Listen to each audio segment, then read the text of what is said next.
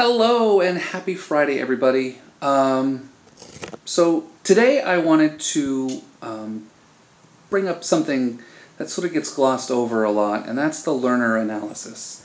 So as part of instructional design, one of the most important things you can do is really sit down and do a nice learner analysis to get to know your users.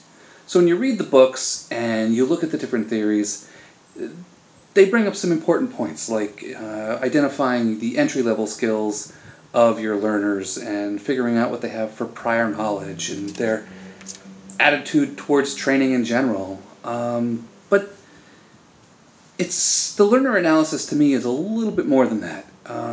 It really comes down to getting out of your chair, walking, if you're on site, to wherever the people are and actually talking to them.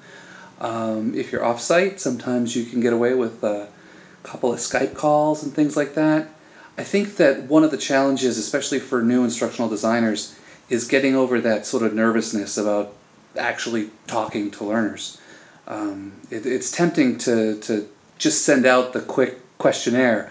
On a Likert scale of 1 to 7, how do you feel with the comfort of online classes?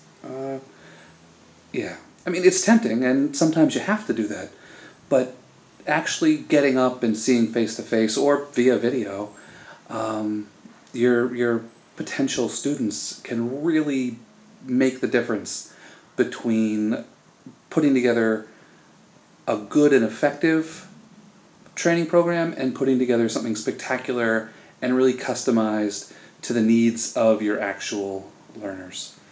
And as part of that, if you have access to their managers or their supervisors or their team leaders, whatever that next level is, that's good too. But really getting access to an actual learner, especially if you can get them alone and comfortable, coffee works, tea works, that kind of stuff, and just building that dialogue so that you can get all the little insights that really give you an advantage when you're putting something together.